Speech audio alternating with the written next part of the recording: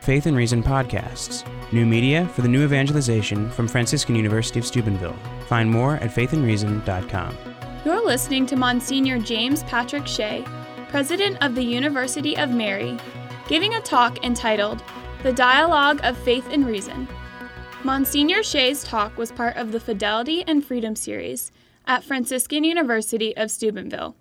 Well, I know that some of you are expecting that I would speak upon the assigned topic, which has to do with ex corde ecclesiae, but the things that have happened to me in the last number of hours, I was in New York City, and a plane slid off the runway in LaGuardia Airport, which is where I was supposed to fly out of. And so then I drove through what they call, evidently in New York, a snowstorm. The snow was barely coming down. It was just a little bit wet. And I spent hours on this small stretch of highway in New Jersey. And the traffic was barely going anywhere. And so I'm going to give a different talk today entitled New Jersey, Recommendations for Winter Road Maintenance. In North Dakota, this is our expertise. I was so sad to miss the presentations and the responses to the presentations by Sister Susan, certainly by Father James, and by His Excellency. This morning I was able to hear a good half of his presentation, but it's good to be with you. It's wonderful to be with you for this celebration of the silver jubilee of the promulgation by St. John Paul II of the Apostolic Constitution Ex Corde Ecclesiae. For many reasons, I was honored by the invitation to come. Not least among these reasons is that this place on the Ohio River has been so notable in our country for the study and implementation of ex corde. Certainly, Franciscan University has taken a leadership role in terms of faithful Catholic higher education.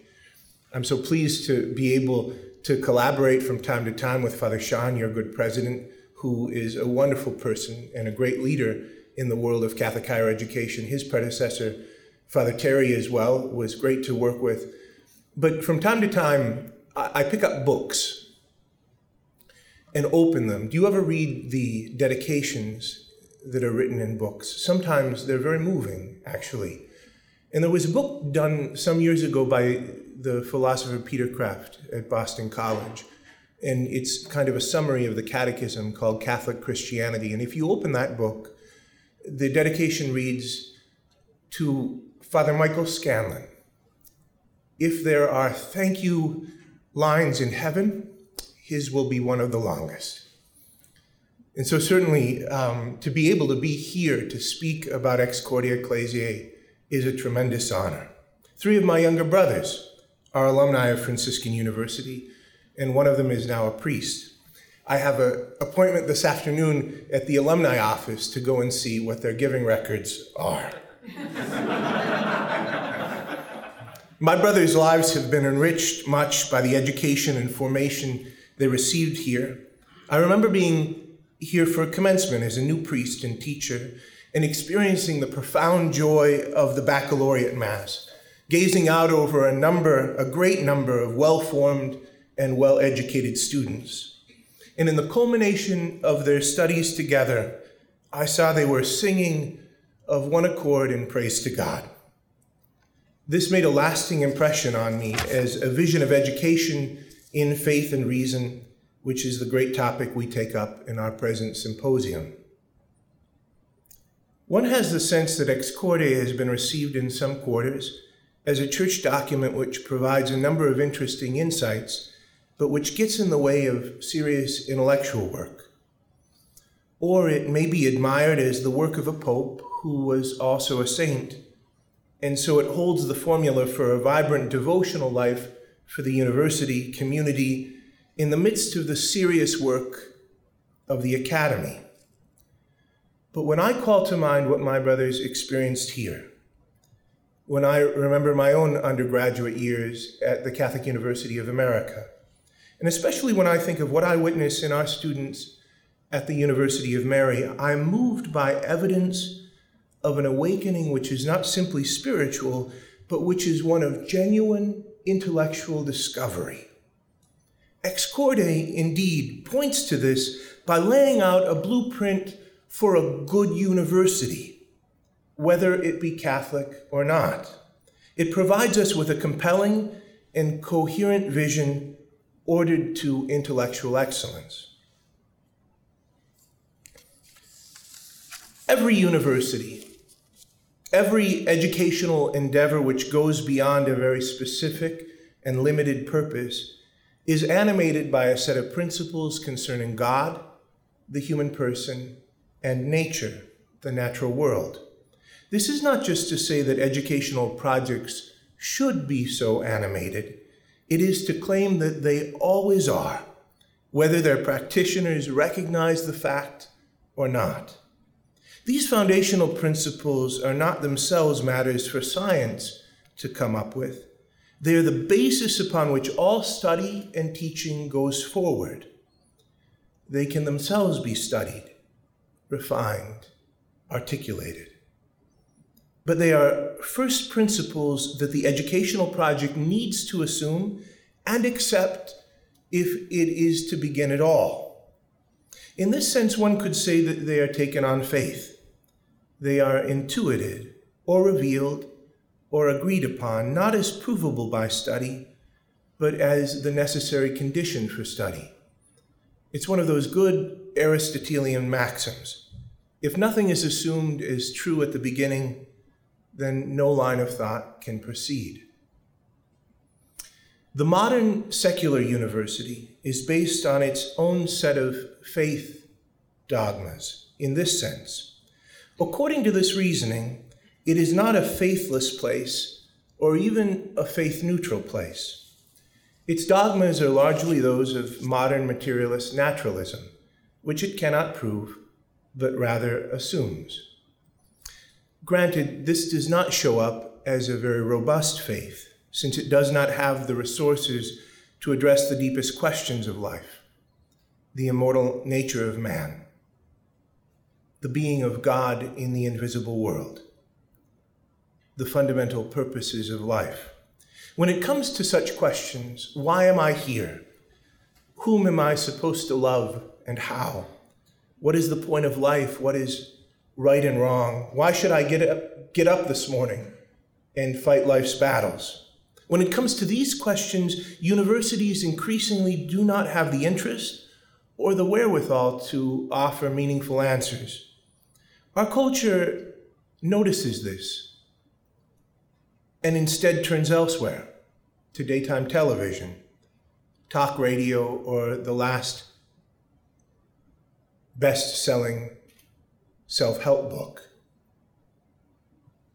Of course, this wasn't always the case.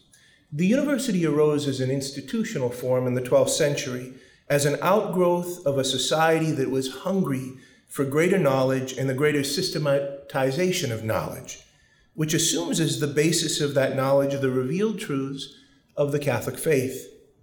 This Christian set of first principles was entirely natural, and without some such assumed philosophical basis, universities would never have begun at all. When one speaks of the dialogue between faith and reason in the Catholic University, one means, in using the term faith, a source and repository of genuine knowledge, a source and repository of genuine knowledge, as controversial or as disputed as that might be in the contemporary context. Faith in this sense is not a subjective feeling, not a devotional state. It is a manner of appropriating knowledge that is not otherwise accessible by reason or experimentation. Such things as the nature of God himself, the purpose of God in creating the world, the general movement of history, and therefore the meaning and proper interpretation of an individual life, can only be groped at in the dark by reason. But these questions gain clarity through faith. It is like having a new set of eyes that open the mind to key aspects of reality. The Catholic University holds the articles of the Catholic faith to be true because it holds, first, that God is real, second, that God has revealed these truths to humans, and third, that God does not lie. The claims of the truth of the claims of faith are further bolstered by the fact that they make sense of the world when applied to it, they work. In a practical sense, they function. These are not unsophisticated assumptions. They have been subjected to great scrutiny over the centuries. The whole discipline of theology is the action of reason upon the data of revelation to determine its cogency, its proper limits, how its various aspects interrelate with one another, and with knowledge arrived at in other ways. It is not an exaggeration to say that the Western Christian intellectual tradition is among the deepest and most sophisticated the world has ever known. A necessary condition for such a development is the assumption of workable first principles. These first principles came for the West from Christianity. It is not an historical account widely acknowledged or celebrated, but the whole liberal arts tradition that was first articulated by the Greeks and came into mature form in Hellenistic Greco-Roman society was not only taken up by the Christians, it was saved by Christianity. That tradition, based on important philosophical principles, but lacking a clear and authoritative set of first principles, had largely played itself out and was on its last legs when it was assumed by the Christians. Christianity provided the needed ballast for the liberal arts tradition to maintain vitality, which it did with great strength through much of the next 2,000 years. That tradition first taken up by Benedictine monastics, then by the Mendicant orders and the universities, then by the humanists, culminating in the Jesuit Ratio Studiorum, provided the undergirding for the ideal of the civilization as a whole, the kind of person the civilization understood itself to be forming. Enlightenment thinkers and historians tended to look at the ages of faith as the Dark Ages, thinking that Christianity corrupted and tainted the purity of the ancient educational ideal, bringing it forward almost accidentally and in diminished form. The opposite is true. Christianity has been the means by which that ideal has been able to survive and thrive for so many centuries. The work of scholars like Christopher Dawson on this topic are of great import. The modern secular university, by abandoning the robust faith that allowed the universities to gain and maintain such potency in Western history, have not only lost that faith, but they are in the way of losing the use of reason as well.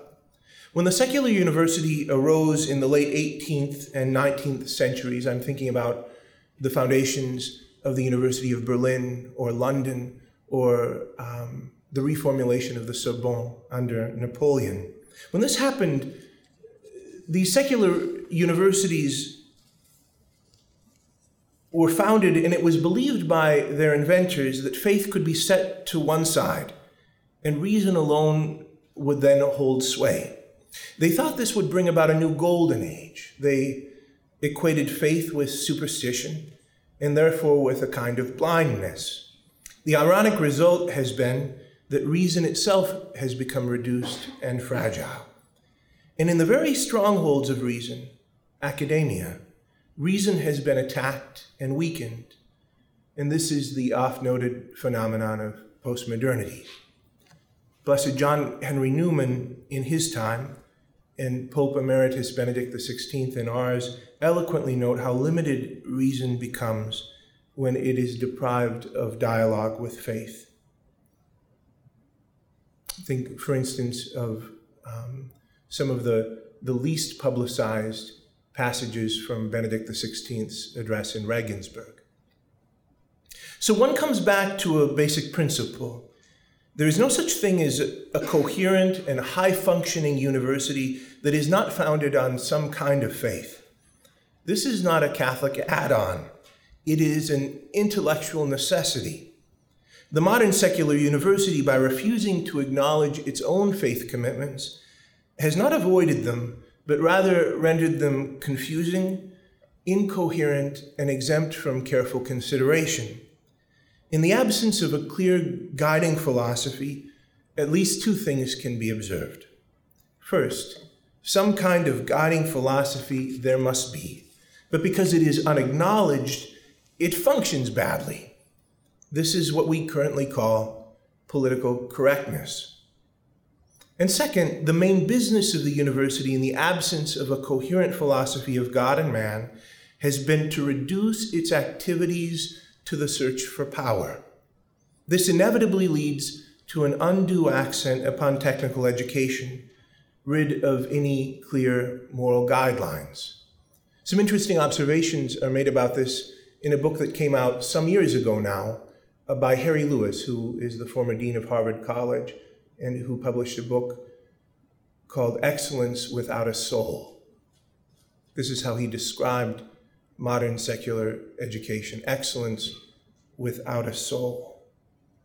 For from the time of the Greeks, it has been understood that intellectual and moral activity run together. The intellect and the will are integrally connected and they can't be divorced. To think well leads to acting rightly. To act wrongly leads to thinking poorly. Hence, education was for the Greeks and later for the Christians and the Jews and the Muslims both an intellectual and a moral training. Moral because intellectual. Therefore, all intellectual formation is ultimately moral, and an intellectual community cannot function without an agreed-upon moral order. The question is, what moral order will be agreed upon, and what is the basis for it? The Catholic University has an obvious, coherent, and honest answer to that question. The modern secular university struggles precisely in this respect.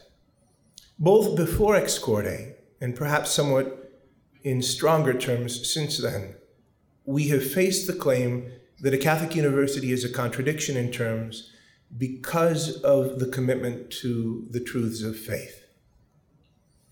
It is more true to say that the secular university is a contradiction in terms because without a commitment to truths of faith, to first principles unprovable by reason and experimentation, no serious intellectual activity can take place. The enterprise of higher education then loses its potency, its fundamental vitality.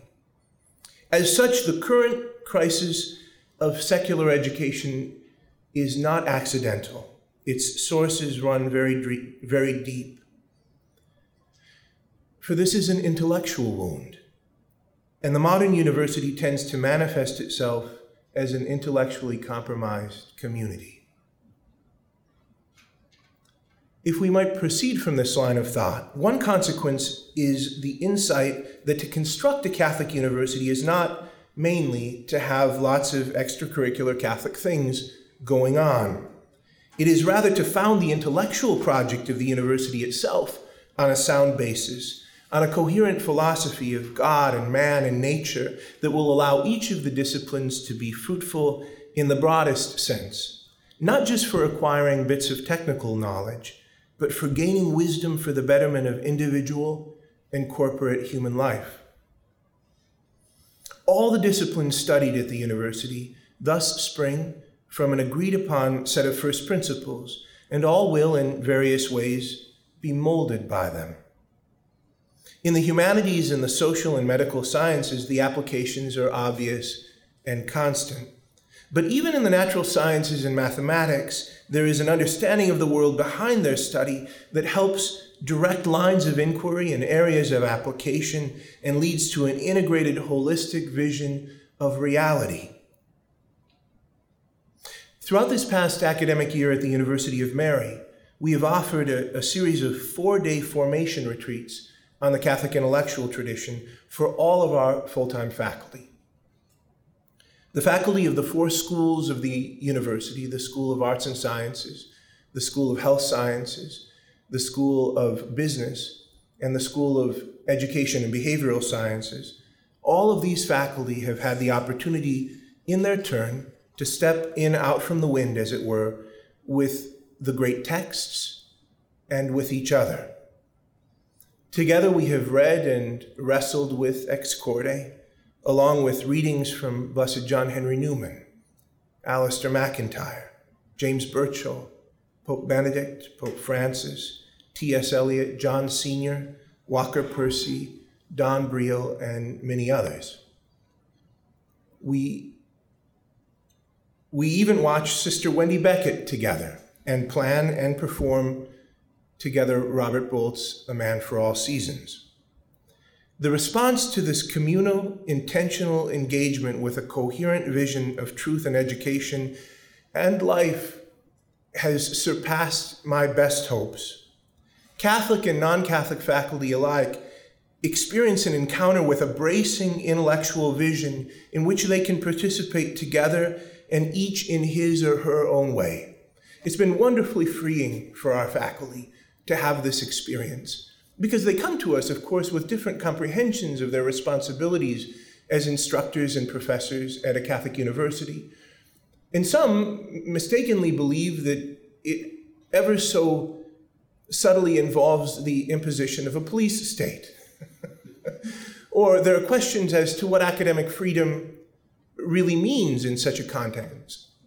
Questions taken up by previous speakers. I noticed that His Excellency referred to this as well. How freeing it's been for them to spend time with the actual texts, realizing that it's a great privilege to be at a Catholic university where you can engage with such a capacious tradition in which no question is out of order, and in which a coherent vision of the world, of God and the human person and nature really sets us free to explore the world outside and the world inside each human person. Robust discussion and debate and consensus about the integration of knowledge and the ultimate complementarity of faith and reason are understood as an effort to strengthen the academy in an essential way, not simply to bolster the Catholic ethos of the university. But of course, the second follows from the first as well. The School of Health Sciences at the University of Mary is our largest. Nursing is a legacy program for us, one of our original two majors when we were founded. And in September, we received a $10 million gift, which will allow us to offer the senior year of nursing for our students for free. Tuition free. I'm worried about the camera. They still have to pay room and board.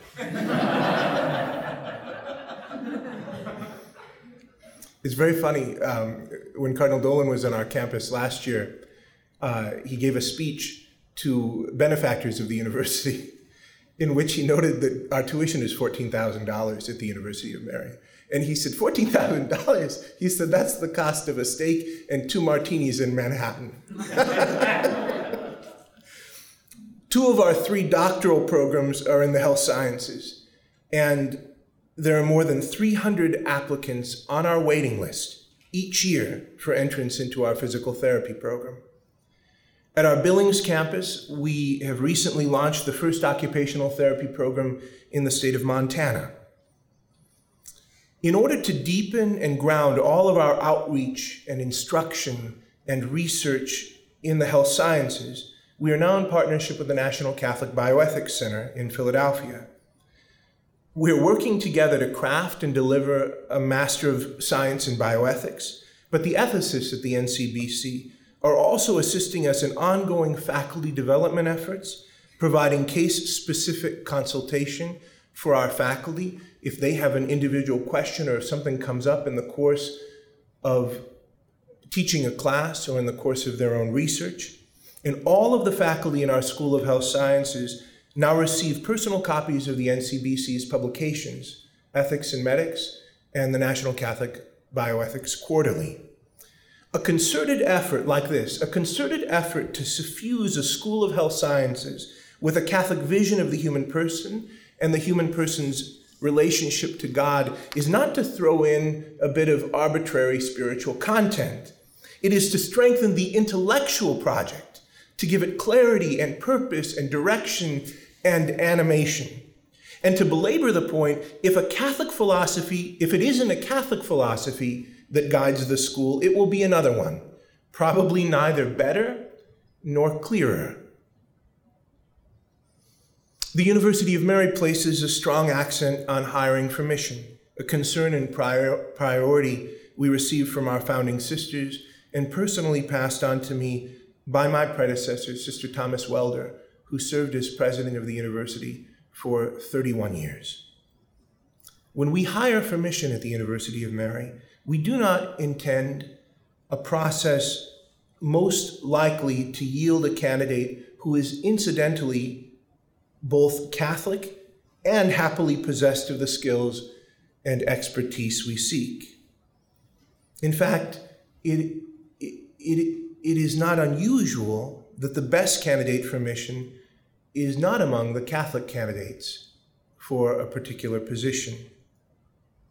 We are ever looking for those with the capacity and willingness to grasp an integrated vision, who understand their lives and their work in the context of the great and human search for truth, who sense that there is a mystery which runs beneath all things. I do not mean this to be vague or somehow poetic. I mean that such capacities, that imaginative quality that we look for in the most successful of the candidates for positions, especially in the academy, I mean that those qualities, these capacities, are necessary to do scholarly work at all and to participate meaningfully in our mission as a Catholic university. It's taken quite a lot of discussion on our campus for this to be fully understood, that we're not simply doing religious profiling, that we want to look and to see if the person has a soul which is active. Now, of course, you can't see that, but there's so much which is revealed in intentional conversations to see if the person understands that their lives are not about them. If they're looking to participate in something more noble and more expansive than their own personal academic project. This is very important.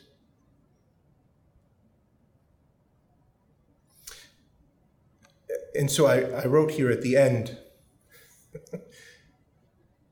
probably Dr. Healy will help with the precision, but I say praying the rosary and mixing chemicals are perfectly admirable skills, but having them both does not a scholar make. It's not enough. Now, of course, if you can find a Dr. Sanford, if you can come up with someone who's both a scholar with that integration, well, then you hire them.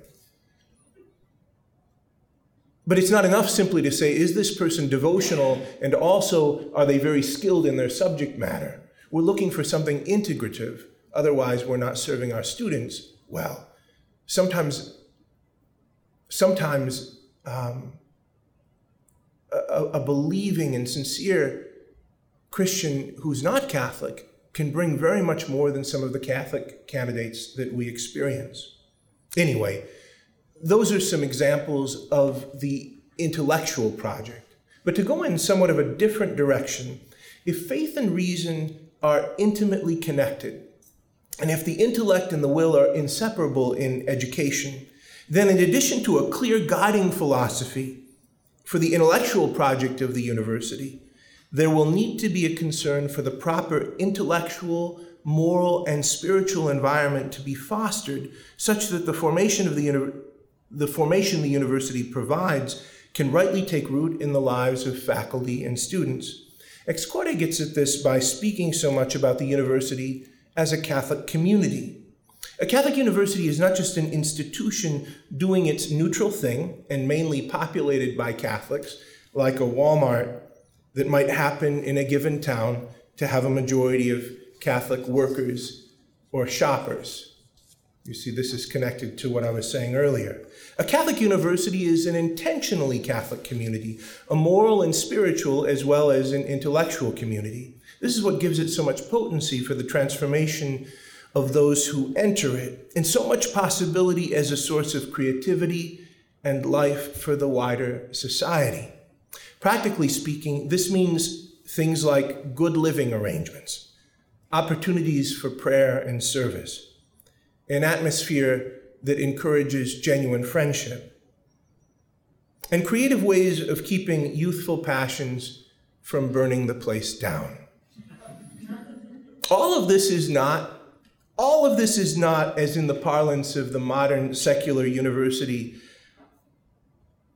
a matter of maximizing health and averting risk, a matter of what they call wellness.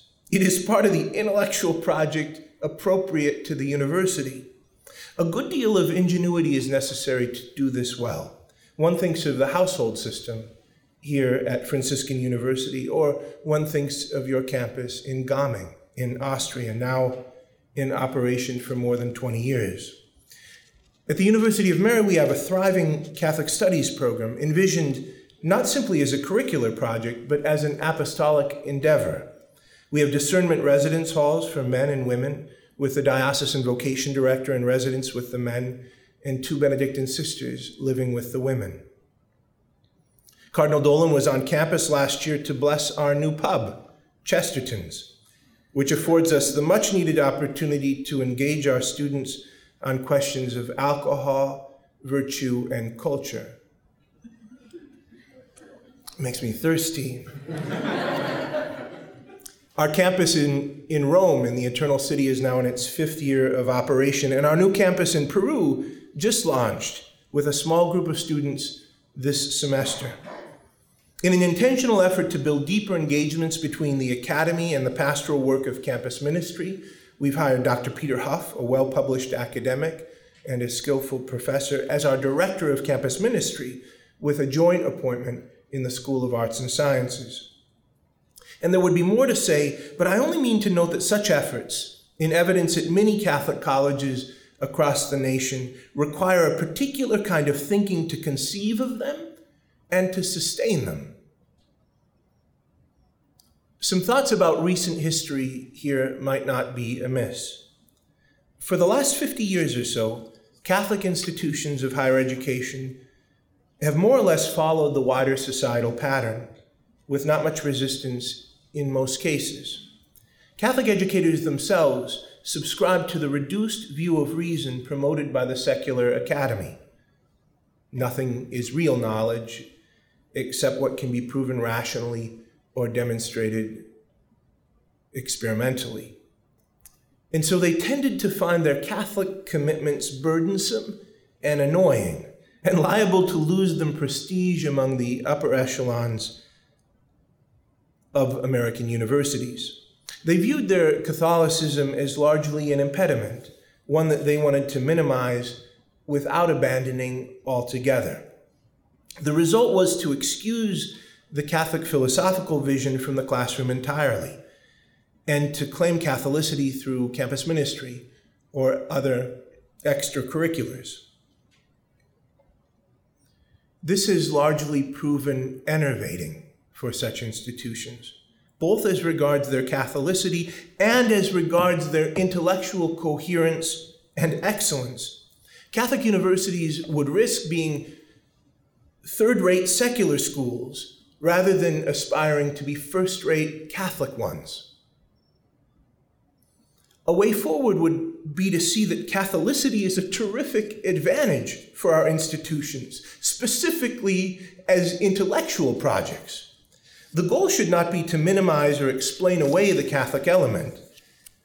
It is rather to use it as the great advantage it is, and to find the right balance of elements that will allow the greatest genuine intellectual creativity and therefore the greatest human benefit.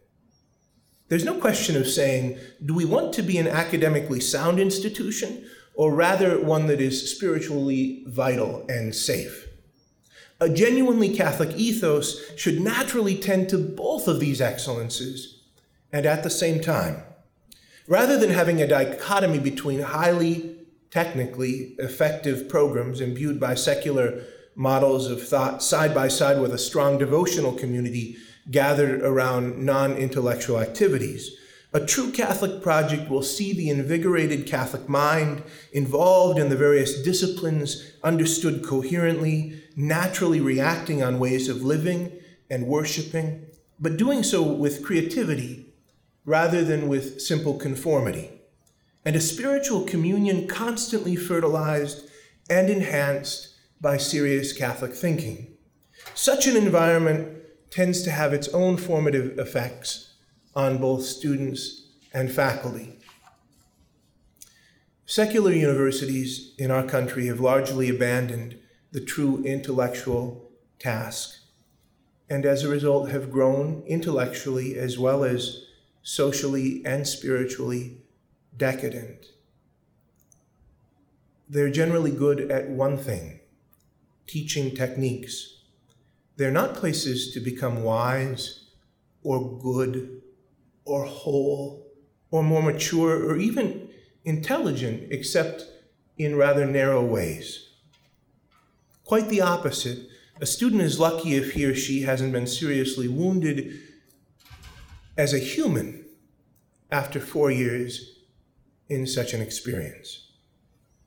Catholic universities thus have a particular role to play, certainly for our own students and communities, but also for the wider academic world, to keep alive a 2,500-year-old liberal tradition that has been so productive of so much excellence, but which is now in danger of disappearing.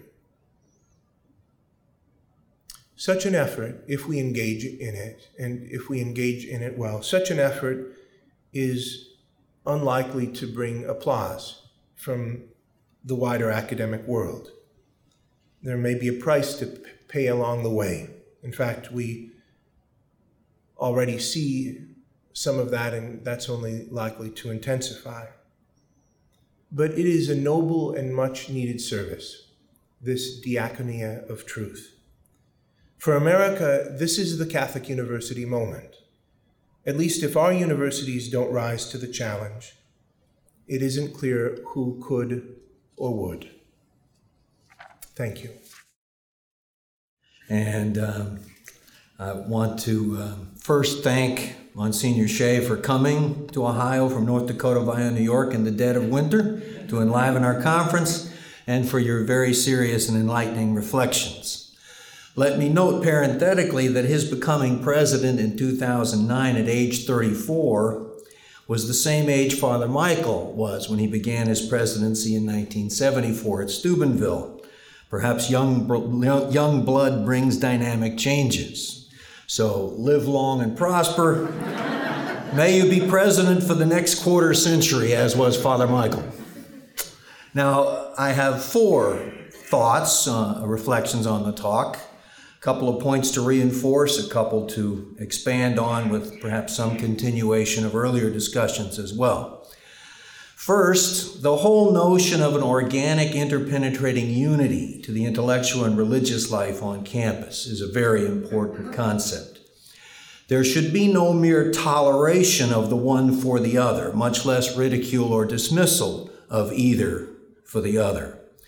Rather, both have to be vibrant in their own sphere and inclusive of the other in a mutual indwelling. This cannot be taught abstractly. It has to be modeled and lived, especially by the faculty, on behalf of the students. Blessed John Henry Cardinal Newman's famous description from his sermon, Intellect, the Instrument of Religious Training, is apropos here. And my conscience won't let me do anything else but read the whole paragraph. I just can't chop up a Newman paragraph into little bits. He says, "Here then I conceive is the object of the Holy See and the Catholic Church in setting up universities. It is to reunite things which were in the beginning joined together by God and have been put asunder by man. Some persons will say that I'm thinking of confining, distorting, and stunting the growth of the intellect by ecclesiastical supervision. I have no such thought, nor have I any thought of a compromise, as if religion must give up something and science something. I wish the intellect to range with the utmost freedom and religion to enjoy an equal freedom. But what I am stipulating for is that they should be found in one and the same place and exemplified in the same persons.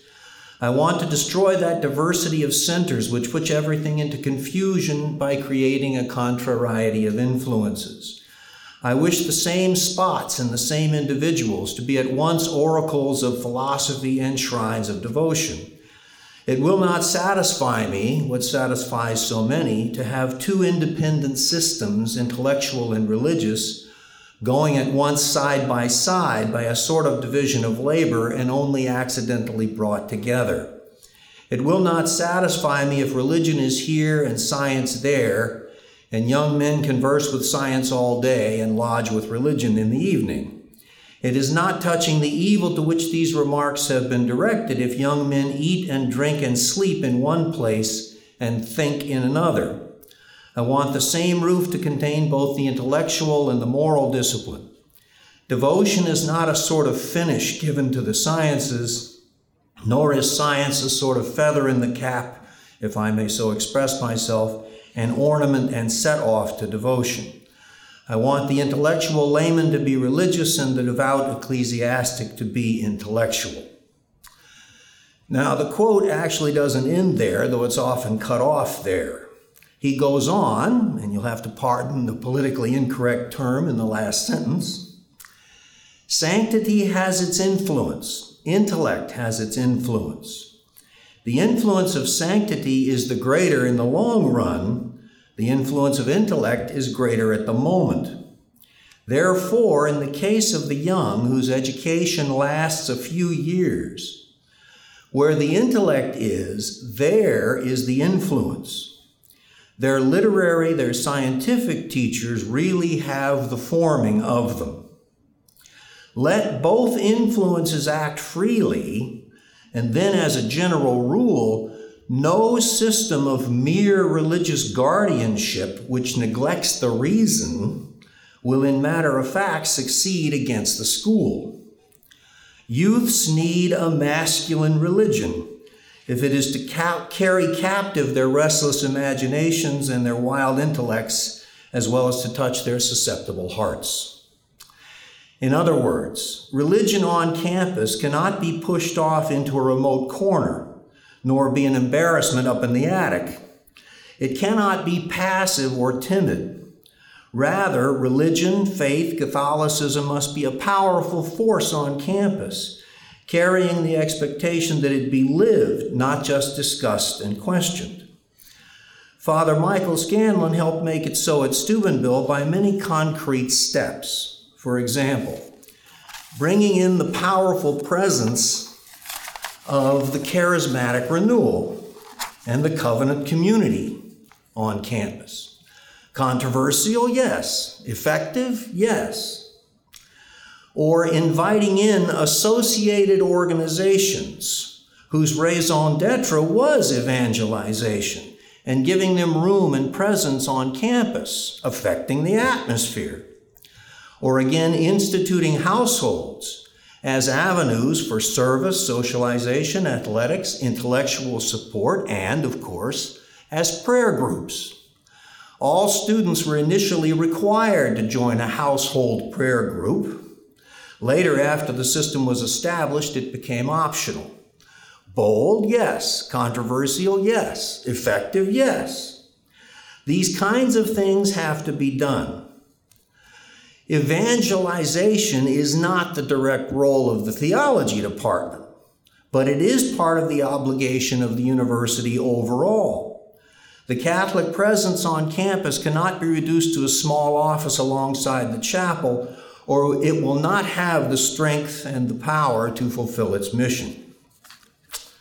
Secondly, on the other hand, it is equally true that a robust intellectual life with its own sources, its own prerogatives, its own power must be present on campus in full array. We are primarily a university and not a retreat house. Here, Msgr. Shea points out, as universities were born from the heart of the church, such a powerful presence of reason is not only compatible with faith, but in deep affinity with faith, born from the faith. He points out that the first principles, the fundamental assumptions behind the true Catholic university are clear and consistent, opening doors toward honest inquiry and debate, while the fundamental assumptions behind the modern secular university, that is, a reductionistic materialism and naturalism, are unproven, often unacknowledged, and confused, opening the door toward an anti-intellectual oppression of certain points of view via political correctness if the foundations cannot be defended. I would only add a point of further clarification here. Monsignor Shea speaks at times of, quote, assuming something as true, unquote, in order to have a starting point, of assuming certain first principles so that one can go forward. At other times, however, he speaks of truth and knowledge. So, for instance, he says the true meaning of faith is as a source and repository of genuine knowledge. I think this latter aspect must be emphasized. It cannot just be a question of assuming, even if the assuming is of things more consciously consistent rather than confused and unconscious. Rather, fundamental to the dignity of reason, to the raison d'etre of the university, to the founding of the original schools of philosophy by Plato and Aristotle, is the breakthrough to truth. Aristotle's principle of non-contradiction is no mere assumption, not even just a necessary assumption, but an incontrovertible foundational truth that can be known by insight and understanding. Parenthetically, I think language is important here. I would not describe this as just making a truth claim. Every proposition does that by its very structure. But really seeing something true, and even necessarily true, that's the boldness of what the breakthrough to truth involves.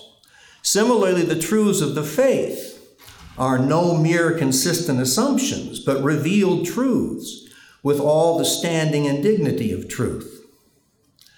As John Paul II says in his great encyclical on the topic, Fides and Ratio, as quoted previously, faith and reason are like two wings on which the human spirit rises to the contemplation of truth, but it's truth which is broken through to. And so rational insight must have its powerful place alongside revelation.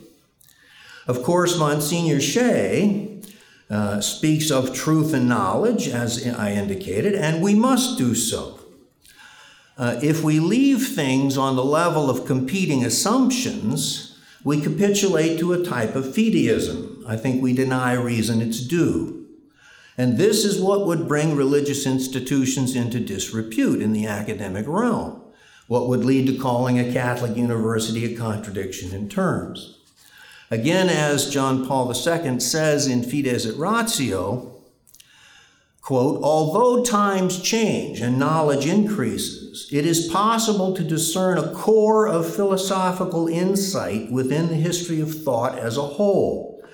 Consider, for example, the principles of non-contradiction, of finality, of causality, as well as the concept of the person as a free and intelligent subject, with the capacity to know God, truth, and goodness. Consider as well certain fundamental moral norms that are shared by all. These are among the indications that beyond different schools of thought, there exists a body of knowledge which may be judged a kind of spiritual heritage of humanity. And so, to paraphrase Newman, youths also need a powerful dose of reason if it is to carry captive their restless imaginations and their wild intellects, as well as to touch their susceptible hearts. They don't need an apologetic retreat in the direction of relativism or skepticism, nor mere competing assumptions. Indeed, reason can even reach to the highest, to some knowledge of the divine.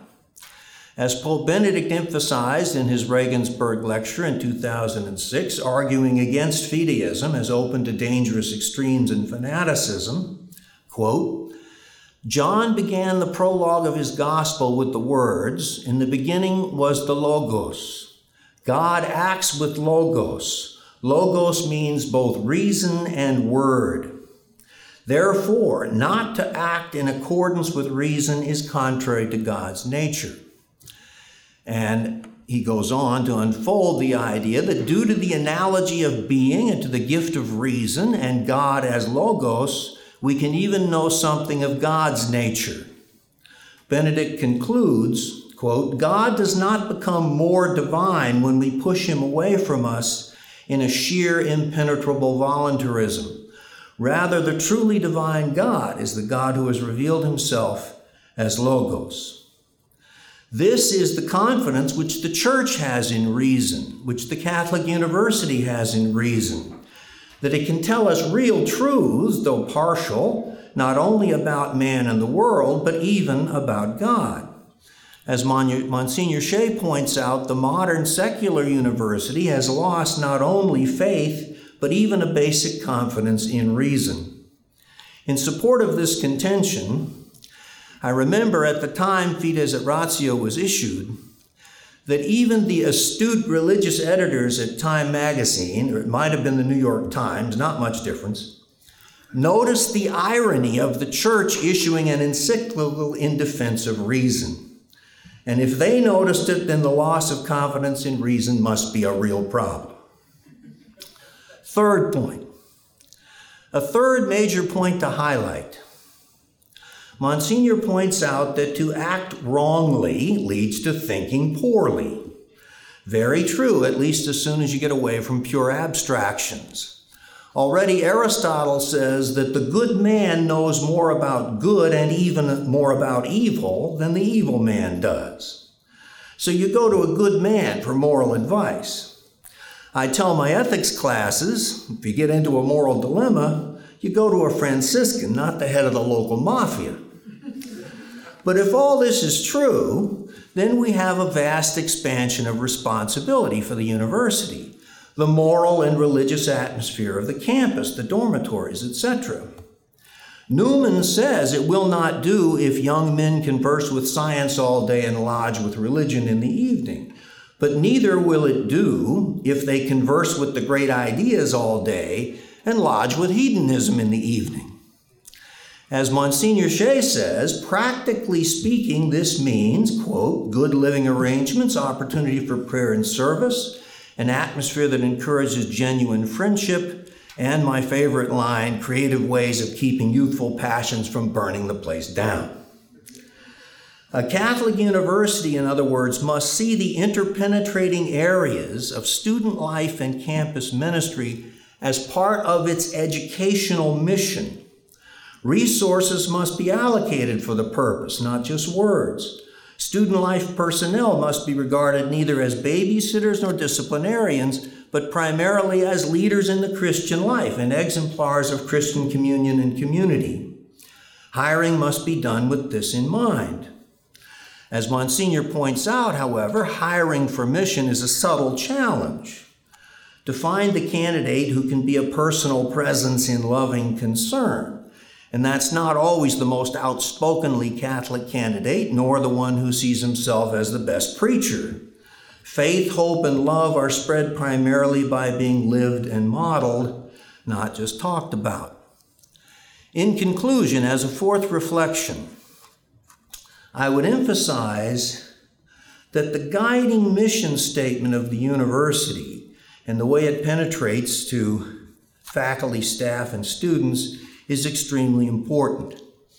Monsignor gave examples of the penetration of Catholic values into the atmosphere of the University of Mary, studying together the Catholic intellectual tradition and great texts, moral foundations to their medical programs, hiring for mission, providing good living arrangements, their own campus, etc. However, alongside such fecundating values dimensions of campus life, all of which could be seen to fit with the Land O'Lakes document, as, a living presence on campus, I believe more is necessary, especially in this day of increasing threat of imposition of secular values on Catholic institutions by government. I think the mission statement has to be more clear and explicit. It's not enough to, quote, rejoice in our Catholic heritage, unquote, or cherish our Jesuit identity, unquote, or whatever else.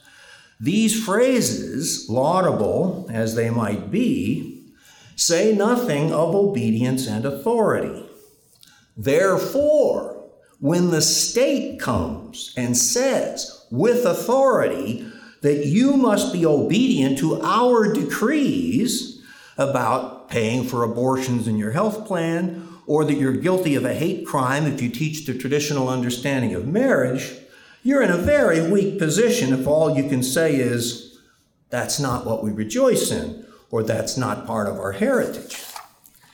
When Father Michael redid the mission statement, communally to be sure, but under direction, at Franciscan U, he was more explicit. As a publicly identified Catholic and Franciscan institution, we now say in our mission statement, quote, "The university is thereby committed to being truly Catholic in its full submission to the teaching authority of the Catholic Church, thereby teaching as true what that teaching authority teaches as true, rejecting all propositions contrary to those truths, and promoting thereby all the truths of revelation, whether found in Scripture or tradition as taught by the Catholic Church." Which, of course, does not mean that theologians can't creatively speculate and question. But this statement of mission says a lot more than just that we have respect for our Catholic heritage or we rejoice in our Jesuit tradition or whatever it might be. With recent threatening actions from the executive and judicial branches in Washington on the table, even this clear expression may not be respected by our federal government, but it's much stronger as an argument, that is, being under authority and even under solemn oath, rather than standing behind general statements about what we cherish. This involves an appropriate and nuanced commitment to obedience. Elsewhere in the mission statement, it says, quote, "while always allowing for the development of the church understanding of revelation. Plus, as we said above, the proper role of reason must be acknowledged." So it's never a blind obedience. But out of this commitment to obedience arises the call from Excordia Ecclesiae for teachers of theology and those disciplines closely linked with it to take the oath of fidelity and profession of faith.